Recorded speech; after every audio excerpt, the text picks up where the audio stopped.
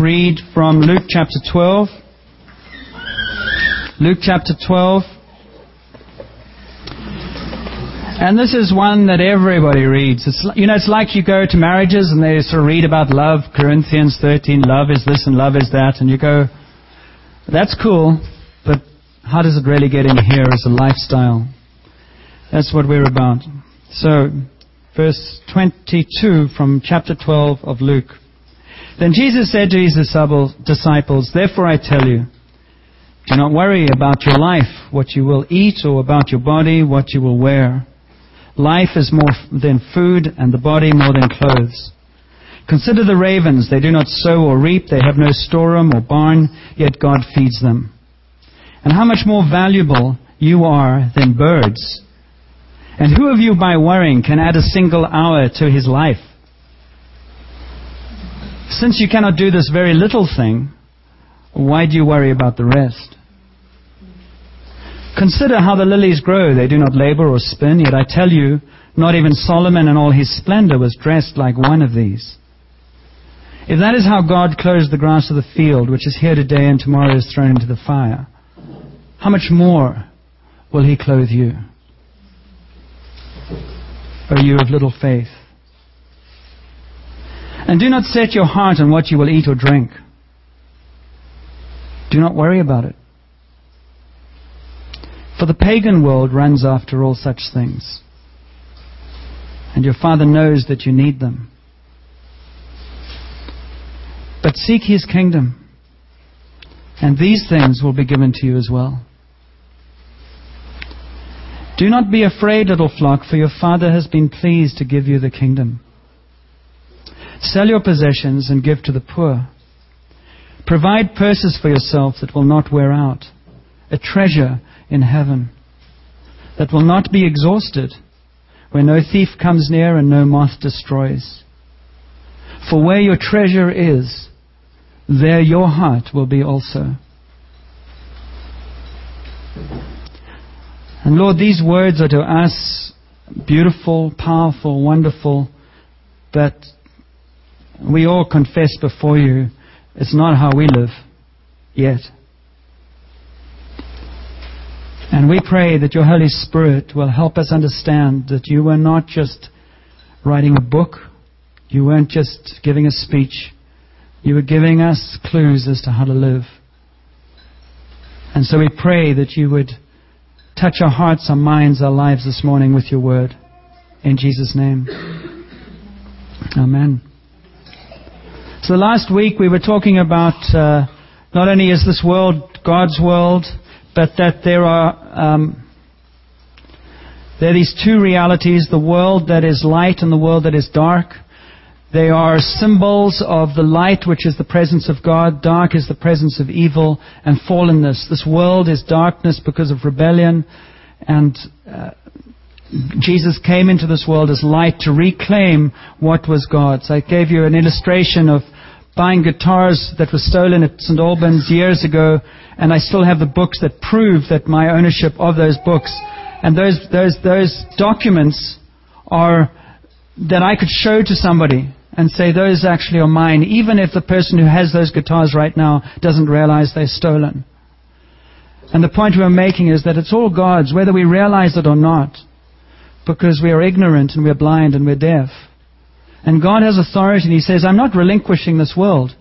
It is not yours. And so the contrast between God's world and my world is mine. The mine is the symbol of the kingdom of darkness. Mine. My life, my possessions, my time, my this, my that. The symbol of God's world is, praise be to you that you have given me this gift, and it is all yours. How do you want me to use it? And that's how we're all learning about what does it mean to live like that. Jesus, when He spoke, you remember, did you hear His word? He said the pagan world lives like that. Well, it's more than the pagan world, isn't it? We are deeply, deeply entrenched in materialism, and we need all these things to show we're secure, or we have status, or we've made it in our life. All of that stuff. We're deeply, deeply polluted by that. Again, that's not to beat us up, but it is to convict us and say, yeah, I am. And Jesus walks into that and says, The only thing that's going to set you free is relationship. Not information, relationship. And so the kingdom of light is the kingdom that Jesus was inaugurating, and He was calling it the kingdom of heaven, heaven on earth. Wherever individuals are aware of the right way of life, in other words, they turn life the right way up, they begin to see life in the light of the kingdom, in other words, God's perspective. And the hallmarks of the kingdom of darkness are insecurity, fear, possessiveness, mindness. The hallmarks of the kingdom of heaven are freedom, generosity, openness, peace beyond understanding, generosity that's amazing, trust in God that's astounding, and the power of God present to heal that is remarkable. We start walking into these truths, and we will be building a facility in Port Alberni. I promise you. The world is hungry. It's just sick of religion. And so are we, actually. So we are the answer to the cry of our hearts for growth. We are the answer to the cry of our hearts for the Lord to do something. And He says yes.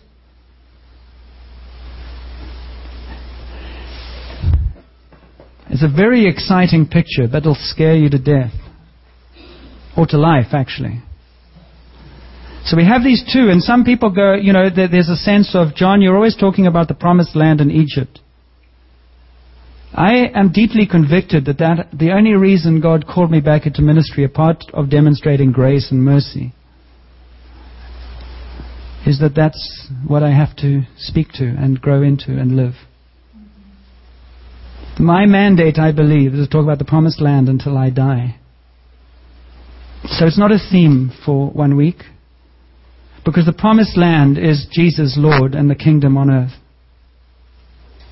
That's what it is. In practice, not in theory. And Egypt is the slaves and the slave drivers, and our mandate, the picture that came, and I'll remind us of it, at the beginning of Jericho Road, was you can either, and God's, I don't get lots of these, or I didn't, and it's sort of hopefully increasing, but there was a very clear word and picture to me. You can either be a church that breaks bread in Egypt, or you can be a church that breaks bread in the promised land. It was very, very clear. There are layers of meaning in that. In Egypt, the church is slavery, it's bondage, it's depression, it's offensiveness, it's abuse, it's control. In the promised land, it's faith, it's victory, it's eating of the fruit and possessing the land. The mandate of this church is a journey. It's why it's called Jericho Road. It's a journey that we're either involved in or you drop out. It's really quite simple at that. And Psalm 84 says, "Blessed are those whose heart is set on pilgrimage." And the valley of Baca is actually an awful place. It's a very depressing place. And He said, "I will give water in the valley of Baca." I will give water. 20 years ago, I walked through Port Alberni and said, "Oh God, what am I doing here?" So I've been doing this for 20 years. And the word that sort of came was, the word that was spoken was, "Can anything good come out of Nazareth?" And it's always sat in the back of my mind as, Lord, what is that about? This unlikely place that is not a tourist destination. Maybe you can do something here that it's kind of typical, but we're invited into something. And I'm going to speak this morning to lead us into something, but I'm speaking to say there's a wonderful opportunities and promise, but it's entirely dependent upon us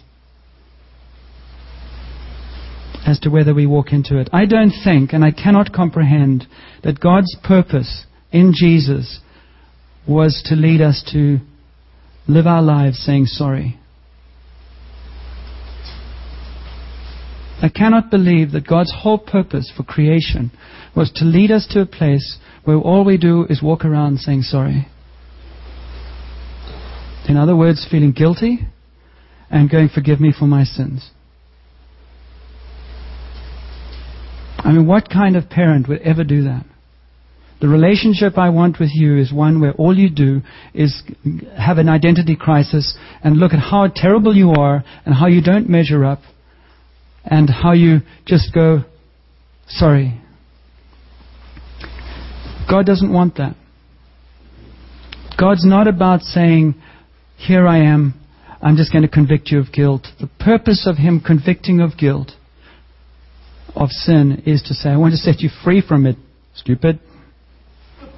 The purpose of Jesus going to the cross, rising from the dead, is that your life and your joy might be full. Sorry is the gateway to life. Religion and quite frankly Satan in the church has pulled that right back to say, you can say sorry for the rest of your life, because actually I'm not threatened by that. Evil is not threatened by that at all, as long as you don't do anything. And so God's purpose is that we would know our frailty in order that we would know His strength. So the repentance, the changing of mind, is the doorway to life. It's the beginning of the Christian life. It's not the end.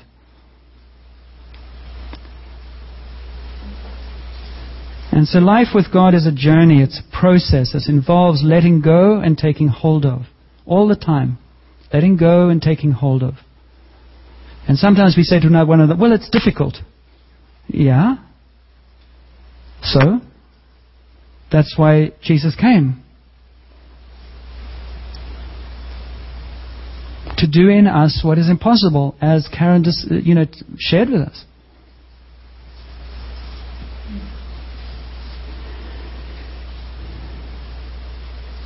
Letting go of the world of mine and taking hold of light and truth, heaven on earth. Love, joy, peace, patience, kindness, power. All of those hallmarks of Jesus in us to be released in the world. We live far too long as people who suffer our stuff. Bear my cross. Carry your cross. That's a heresy. Jesus didn't ask you to carry a cross.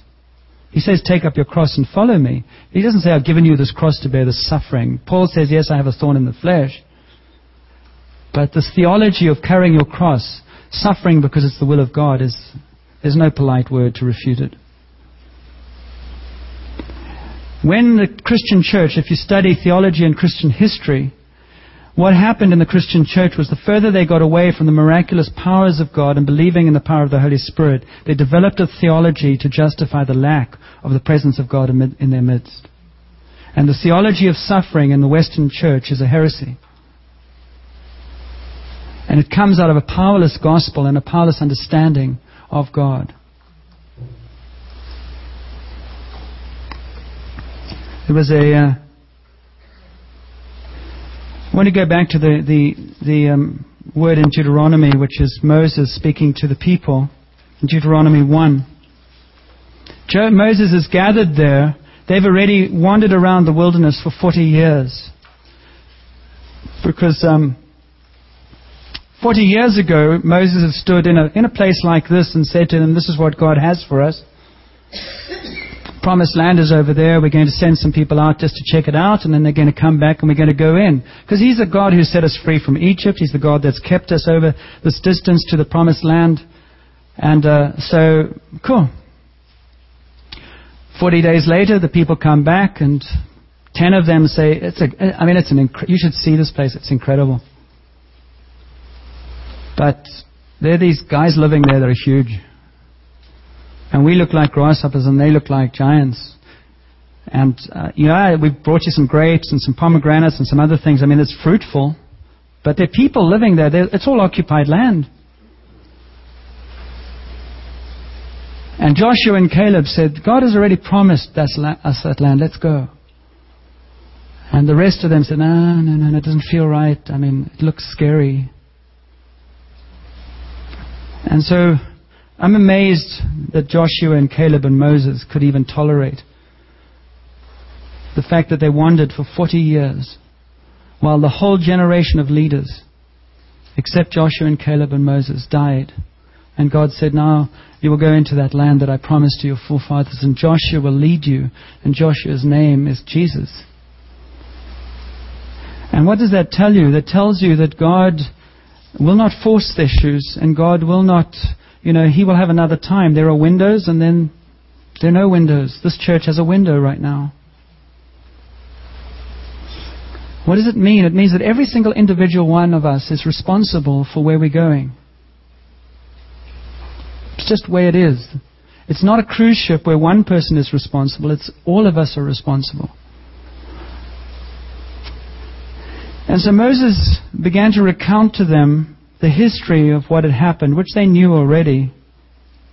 But I believe this is the word of the Lord for us as well. And the word is this, and He says, "You have stayed long enough at this mountain.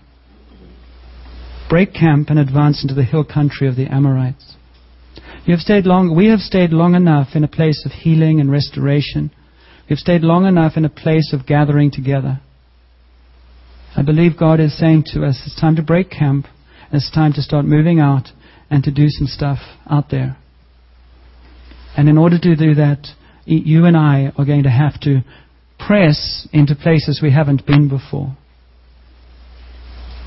And if all we do is play the tapes of the same old, just understand that those tapes are rebellion and disobedience. They're not, oh, there's a special clause for you. There's no special clause because God is great enough for you. It is about disobedience and willfulness. And one of the things that the kingdom of heaven exposes is our hearts. And if you're like me, when that light starts shining too close, it starts embarrassing me because there is rebellion in me. All I need to do is actually deal with that rebellion by confessing it and saying, yeah, Lord, help me to come in alignment. Go and talk to somebody. You'll be surprised how obvious it is, by the way. Most people know where we are before we confess it. And then we say, well, don't make me feel guilty, John. I'm not making you feel guilty. That's God and His Spirit. I'm just not going to let you feel complacent when you shouldn't be complacent. We said we were on a journey together as a church, and we all said we're going to be part of it. So this is it. It's cool to be the church that camps by the mountain, healing and saying, isn't it nice to be a community again? That's important. But there's now the rallying cry that says, okay, we're moving. And the adventure continues. This is meant to be fun. You're meant to be smiling and going, wow, man, where are we going now? Right? We're so sick, we're going, oh man, I've got to leave my little potted plant and this, lighten up. This is actually a cool adventure, right? Your life isn't that great. Where you've been squatting for however many years, isn't that beautiful? There's more. The promised land is better and nicer. And if you don't know it, get somebody to tell you. They'll probably tell you. It's time for you to go and take possession of the land. And I promise you too, that just with the people of Israel, what's going to happen? Everywhere God says, this is what I give you, there are two visions. There are two things happening in each one of us probably right now. The one is darkness, the one is light. The one is fear, the other is hope and excitement. Which are you going to go to? Just because there are foreigners, just because there are giants, just because there are things that scare you. So what? I mean, aren't you tired? I think that was a word. I wish Karen was here. I think that was a word of God to encourage. I think some of us have lived with giants for 60 years. And He says, I can overcome that with a noodle and some water. And you're using it as an excuse. I'm not talking about Karen now, but we use this as an excuse. We just say, well, that's the way I am. That's my personality.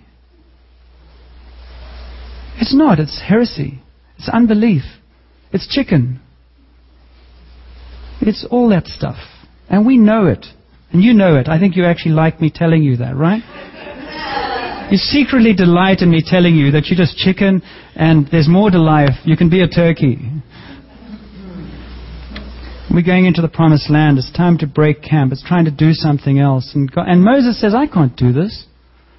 These people, they all complain. They're too much of a burden. He says, I will do it. You get a team of people and you work with it together. And that's what he said. And that's what they did. If you read in Numbers, I think it's 11, the Holy Spirit was given to those people. Said, you will walk alongside Moses and you will be part of the possession into the promised land and giving leadership and setting the tone for what you're going to do. There's a picture that we had at the prayer time on Wednesday, and it was of, this eagle soaring. I might have said, well, actually it was 2 weeks ago because I talked about it. And it's just stayed with me, and it's, hey, there's a slide. There's a slide right there. That one. There you go. See? Amazing. An eagle soaring. But before the eagle can soar, it's perched. Right?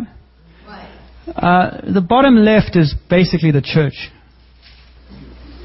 It's kind of like, it's basically the church. Claws on the perch, checking everything out. It is impossible to soar until you jump. And you know what? No eagle. Actually, no, there's another word for the church. There's not a picture there, but you know what it is? It's stupid. There's a picture, Lord's got a sense of humor, of an eagle perched on a branch with his arms out, pretending to soar. That's the church. Well, we're doing it. Isn't that pathetic? I mean, why are you laughing? Look in the mirror. Yeah, let's laugh at the eagles instead. It's easier. You have to jump. And then you have to flap your wings, which he said that to Gideon. He said, Gideon, start in the strength you have and then see what happens. So he said to Moses. Moses says, I can't lead. I've been with sheep and goats for 40 years. And I'm chicken of Pharaoh. I mean, look what happened last time. They want to kill me. I'm wanted for murder down there. About the only person in Scripture who said they could really do it was Peter. And look what happened to him. He ended up wet before the Lord going, oh shit. To put it bluntly. He was a fisherman. He probably did worse than that. Sorry, Dave. I mean... That's all right. Good to be back. Thank you. In the real world. Ooh, I wish I was so clean. We have to jump. And jumping is a bit scary. But it's a heck of a lot of fun. I mean, some of you probably could tell us stories about the zip line at Rockridge. And that's terrible. I mean, I would be terrified of that. But, you know, you then pretend it was fun, right? But it's all those things. That's what God is calling us to. If you actually want the passion of Jesus alive in you, jump off some things that you've been sitting on. Claws are really difficult to untangle. I mean, when an eagle gets a grip, you know some of them won't even let go of the fish, and they drown. And our will is the claw. And we have a choice to either perch or to soar. And God's vision for the church is soaring. And there was another picture that was a fishing boat, and there was lots of tackle in the fishing boat, and nets and rods and things. And we were going up and down in the water saying, Lord, please help us catch fish. Please help us catch fish. And all the tackle was inside the boat. And it just seemed he was saying, well, I'd love to help you, but I've given you the resources. Use it. And when you use the resources and get the nets out, I can fill it with other stuff, but use what you already have. You won't sideline the fear factor in the process of God. It is part of building faith. You can't have it. You can't ignore it. And there's some good news as well. I mean, God never intended the church to be a place that was a theme park where we visit and speculate about the wonders of Him. It's meant to be a place where we journey together into the experiences of the kingdom of heaven.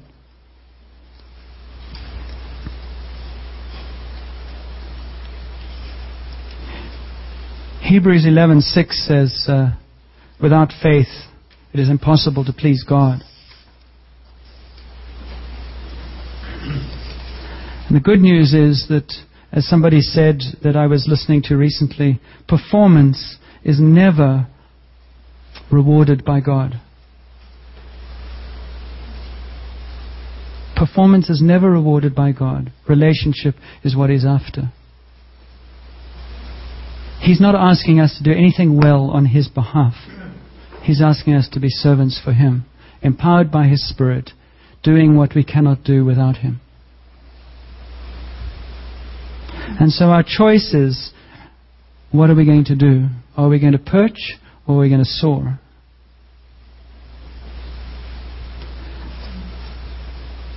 We talked last week about the kingdom of darkness being all that is tangible, money and power and status and positions. All the stuff, I don't have to go through it with you. In Luke 12 that we read earlier, Jesus draws the contrast between the kingdom of darkness and the kingdom of light when He says, don't worry. In the world of darkness, worry is one of the predominating themes. Because you're trying to stop people from stealing, you're trying to stop everything, you're trying to hold everything you have. It's all about worry. Worry about my future, worry about my life, worry about my success or lack thereof. Worry about what you think of me. Just worry is everywhere. It's a demonic force. And Jesus says, why don't you allow trust to be the hallmark of your life? And so you say, oh, cross my fingers and trust. He says, no, you don't cross your fingers and trust. What you do is you keep relationship with the one who is trustworthy. The children, every child out there is most feeling secure when they're in the arms of their parent, if the parent is any use. If the parent is loving and kind.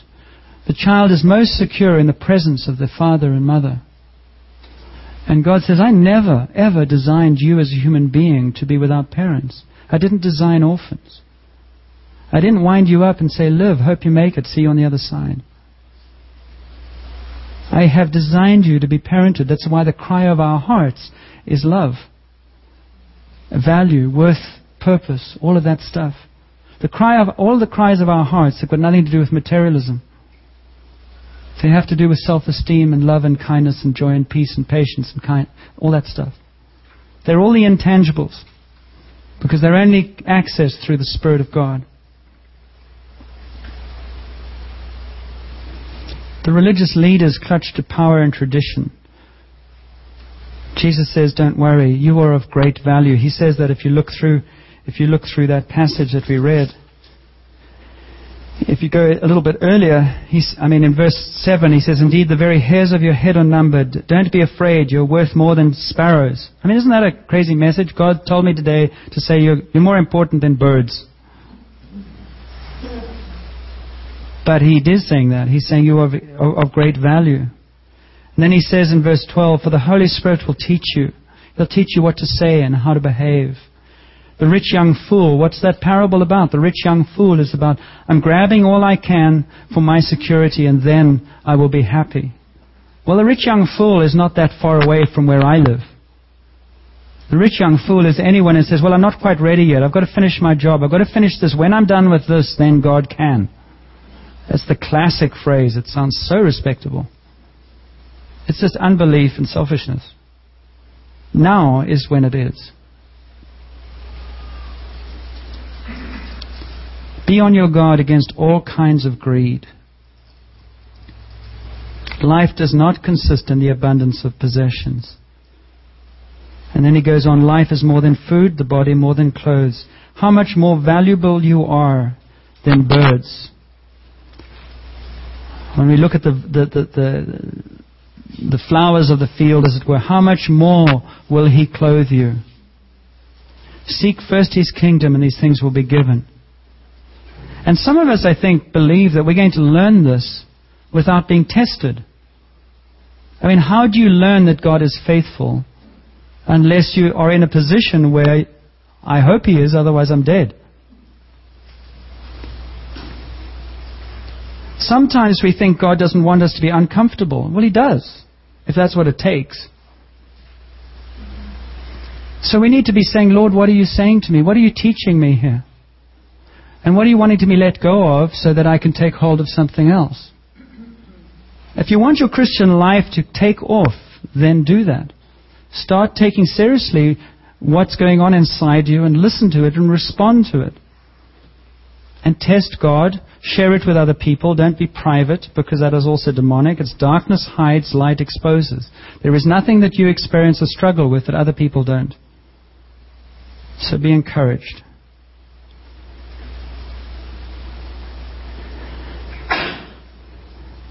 (31) Seek His kingdom, these things will be given to you as well. 32. Do not be afraid, little flock, for your Father has been pleased to give you the kingdom. The Father is pleased to give you the kingdom. And what is the kingdom? The kingdom is the presence of God and the life of God and the power of God and the resources of God. For now. As we finish, Matthew 16. The tension in here is tangible, isn't it? The excitement, anticipation. I know what will make you excited. I know what's going to get you on edge. I'm taking you there in a few minutes. I know what will get you absolutely sitting on the edge of your But you know what? It's also hugely challenging for me, so I'm putting it off. John, that's got you curious, hasn't it? Matthew 16. Jesus is saying to them, you've heard this many times, who do you say that I am? Who do people say? And of course it's easier to say what other people say, so they all chip in with that. And then he says, what about you? Who do you say that I am? And the great guy, Simon Peter, I love that guy. Because he jumped all the time. And sometimes he forgot to flap his wings. He just was a mess sometimes. But boy, he grew. And he says, you are the Christ, the Son of the living God. And the last thing Peter was doing and God was doing through those words was establishing a Catholic Church. He was establishing a mandate that says that is the key to the kingdom. And he said, upon that statement, on that profession, I will build my church. That Jesus is Lord, the Son and the King and the living God. And in His name is power, His name is presence, His name, the kingdom, is present on earth. Just as when He walked and He healed, He was demonstrating the values of the kingdom. The values of the kingdom and the power of the kingdom to overcome darkness. And that's why He said, you will be lights of the world. We talked about that last week. He said, I am the light of the world. And then He said to His disciples, you are the light of the world. Now go and be light and salt. And He says, on this rock I will build my church, and the gates of Hades will not overcome it. I will give you the keys of the kingdom of heaven. Whatever you bind on earth will be bound in heaven. Whatever you loose on earth will be loosed in heaven. I just want to read you an excerpt from somebody who was teaching on this that I rather liked, their turn of phrase about the keys of the kingdom. I'm going to talk about this next week, more about the keys of the kingdom. But Jesus said, I will give you the keys of the kingdom. In other words, we can unlock the door to the resources of heaven to get whatever we need whenever we need it. This is an amazing privilege. I oversee several ministry responsibilities which require that I have several different keys to access needed rooms and resources. There are several people on my leadership team who need to have the same access as I do. There was a time, however, when I was the only one with the keys. Each time one of my team needed to access a room, he or she had to come and borrow the keys and afterwards would bring them back to me. Sometimes he or she would forget and I would have to go out of my way to track him or her down when I needed to access something. It got to be such a hassle trying to juggle one set of keys between our entire team that I finally wised up and got them their own keys. Jesus did not say, I will lend you the keys. Jesus gave us the keys, meaning He no longer has them. It is now up to us to open heaven so that His presence and power can be released through the opening we have made for Him to come. Jesus gives, we have to receive and appropriate. What He gave was a revelation of His identity, and He won that opening through the cross and the resurrection.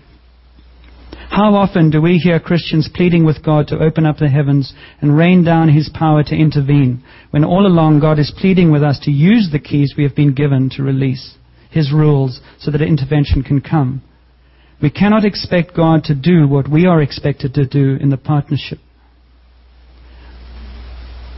When we do what is expected of us to unlock heaven, and He faithfully does His part, it is His good pleasure to give us the kingdom. Do we understand what He's saying?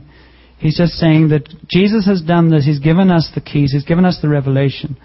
Now He says, use it. And our biggest fear is, if I use it, will anything take place? And you're stuck there until somebody moves. Often as I begin a conference, I announce there will be many miracles and healings. The reason I'm so confident is that I've been given the kingdom keys to unlock heaven in order to access the resources needed. In reality, when I pray, He comes, and when He comes, He does good things, because He is a good God in a good mood. The natural question then is, if we have authority and power to represent and bring God's kingdom to earth, why don't we see more breakthroughs in the miraculous?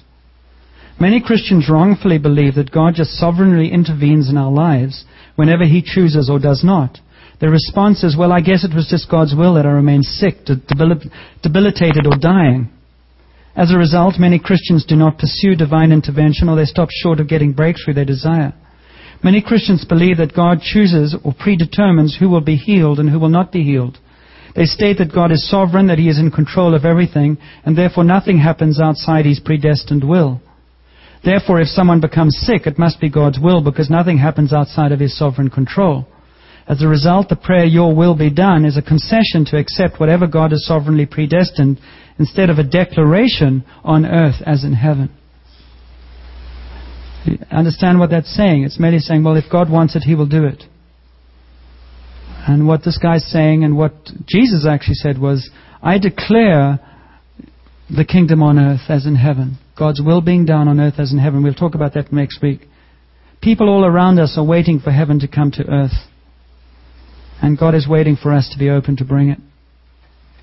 What does that mean? It means that we're invited to share in what God has won. The promised land is here right now. The promised land is where there are resources. It's like you go to Africa, to Pat's place, and you come as an American or a Canadian. The immediate response is, you have money, you have resources, you have stuff to help us. There's no doubt about that. So they ask. Well, they pick your pocket if you won't give it to them.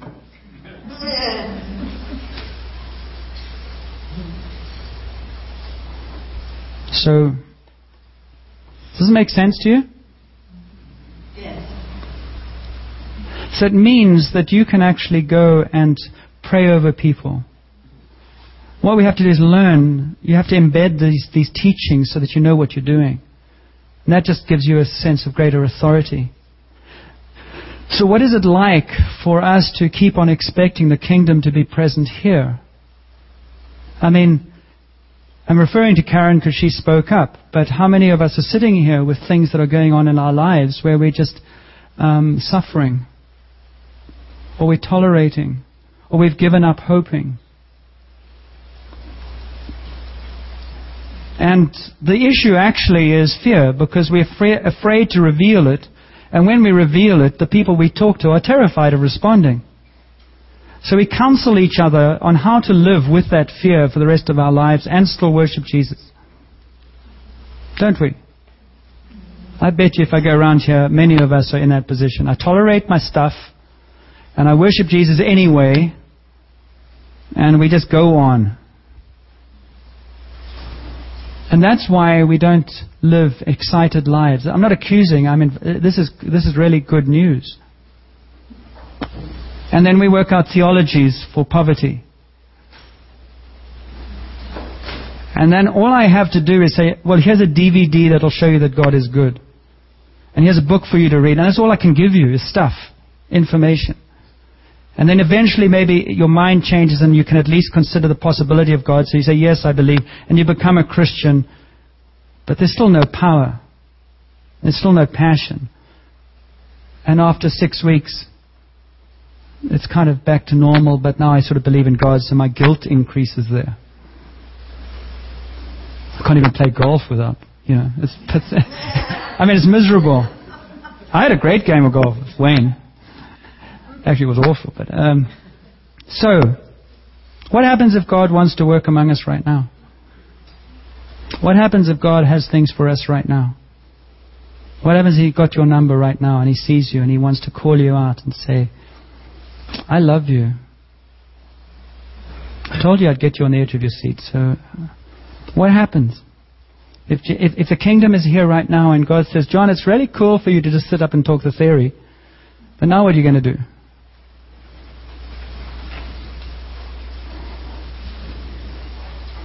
I want 5 volunteers to come and stand with me here right now, please. I'm not going to embarrass you. Actually, I really promise you that. You will not be embarrassed. But I want 5 volunteers to come and stand here. I need a pen. No, you're going to face me. It's got nothing to do with them right now. I'm going to... Oh, yeah, I've got a pen here. Thank you. Okay, David, you're up. You're stuck. You're a volunteer. All right. What I'm going to do is, and what I'm doing is covering my own sort of fear. So I thought I'd have other people here as well. So instead of me being, what I'm going to do is this. Lord, I just pray for your Holy Spirit to humor us, and I thank you that you want us to know your presence. So I pray that you will just use us now in the way we play this game and see what happens. Amen. So are you guys willing to jump? Are you willing to take some risks? I mean, you have the easy part because you don't have to do anything in one sense other than pray and laugh at us. No, you're not. No. What I'm going to... I want you to... I learned this from somewhere, and as I was driving in here, and Cheryl was talking all the time, so I couldn't get a word in, which you know is not true. I said, Lord, how are we going to do this? And he said, why don't you call people up? And so you've got an assignment, and what you're going to do is I'm going to ask you... Imagine, I want you to think of one condition that you think, if I was saying to you, call out a condition of somebody in this room that it might be here. I want you to just go in. We're playing a game now, because if I ask you to have a word of knowledge, you won't know what to do. So we're going to play a game, and it's the same thing, but I'm tricking you, you see. So what I want you to do is just take the first thing that comes to mind of a condition that Jesus might want to meet in this room, and tell me what it is. Thank you. Eyesight. Anything else in that? Problems with eyesight. Problems with eyesight. Okay. Fear of what other people think. Fear of what other people think. Isn't this is easy, isn't it? Yeah. Hey, just wait a minute. Timidity. Love of self. Oh, I'm not going to confess to that one. Pride.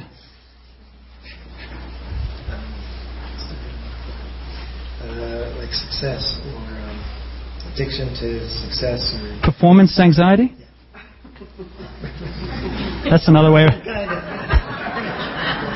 Fear of what other people think when you perform. It's performance anxiety. Okay, you can all sit down. Thank you. Thank you. Where's the picture? Gene, you're sleeping at the wheel. Or at the mouse.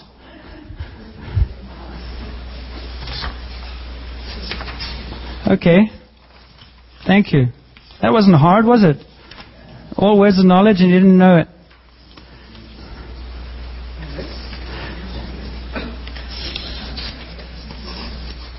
Okay, what we're going to do, is we're going to... We'll sing a song, because when we don't know what to do, we sing a song. No, we're going to sing a song just so you can stretch, and then we're going to have a time of prayer and ministry, and we're going to speak some of this into the community. What we're going to do in the song is about the power of God's love. I'm absolutely convinced, I'm sure you are, that God wants more for you than just guilt, trips, and misery, or suffering Christianity without any experience. The way that we're going to be set on fire is to have an increase of experience of God's presence, of God's power in our lives. So, the only way we're going to experience God's presence is if we start experiencing it, right? Thank you. So we're going to sing a song, The Power of Your Love, and then we're going to pray together, and we're going to have some fun with Jesus, because He is actually here and He's really tired of sitting in the corners.